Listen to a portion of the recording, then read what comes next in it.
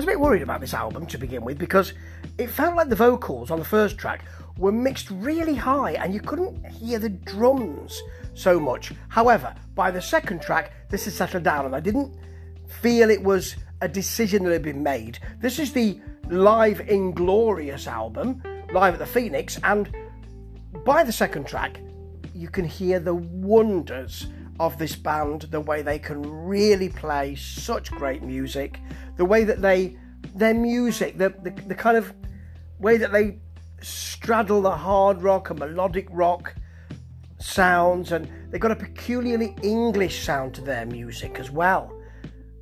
They are warm, they are welcoming, but they can also slap you in the face as well.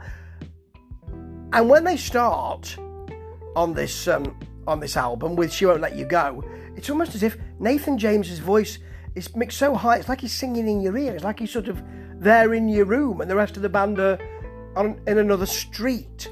They're kind of there, but only as an afterthought. That changes with Messiah. There's more bass, there's a big, sassy, swinging bottom end to that. And then Breakaway adds the organ. So good to hear a popping organ. I'm a sucker for a cheesy organ. Yes, that's what's been said. This races around. It works so nicely.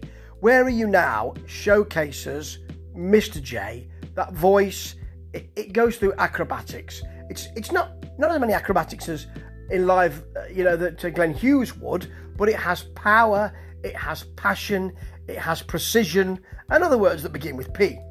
Their version of Barracuda, Heart's Barracuda, much sharper, and I like it. Holy Water has a superb burning solo. What a fantastic piece of work that is. It's Danny de la Cruz, I presume, and those fretboards are on fire. I Need Your Love, big, pushing rock, has real sass. That's the feel of this, because they finish with Until I Die, which is low slung, it struts, it has a self-belief, and this band do, and so they should with the albums they've released, all the way through the various iterations of Inglorious. They produce great music, but I think this version of Inglorious is something very special, and this album just underlines it. It doesn't say this is an enormous event.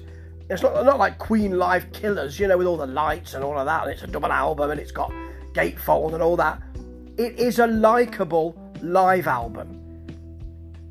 Nathan James comes across as very keen and energetic, and the band play as if their lives depended on it.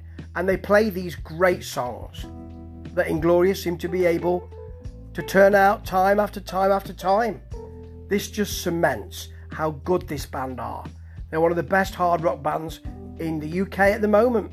And I'd also say, probably anywhere. Ta-ta.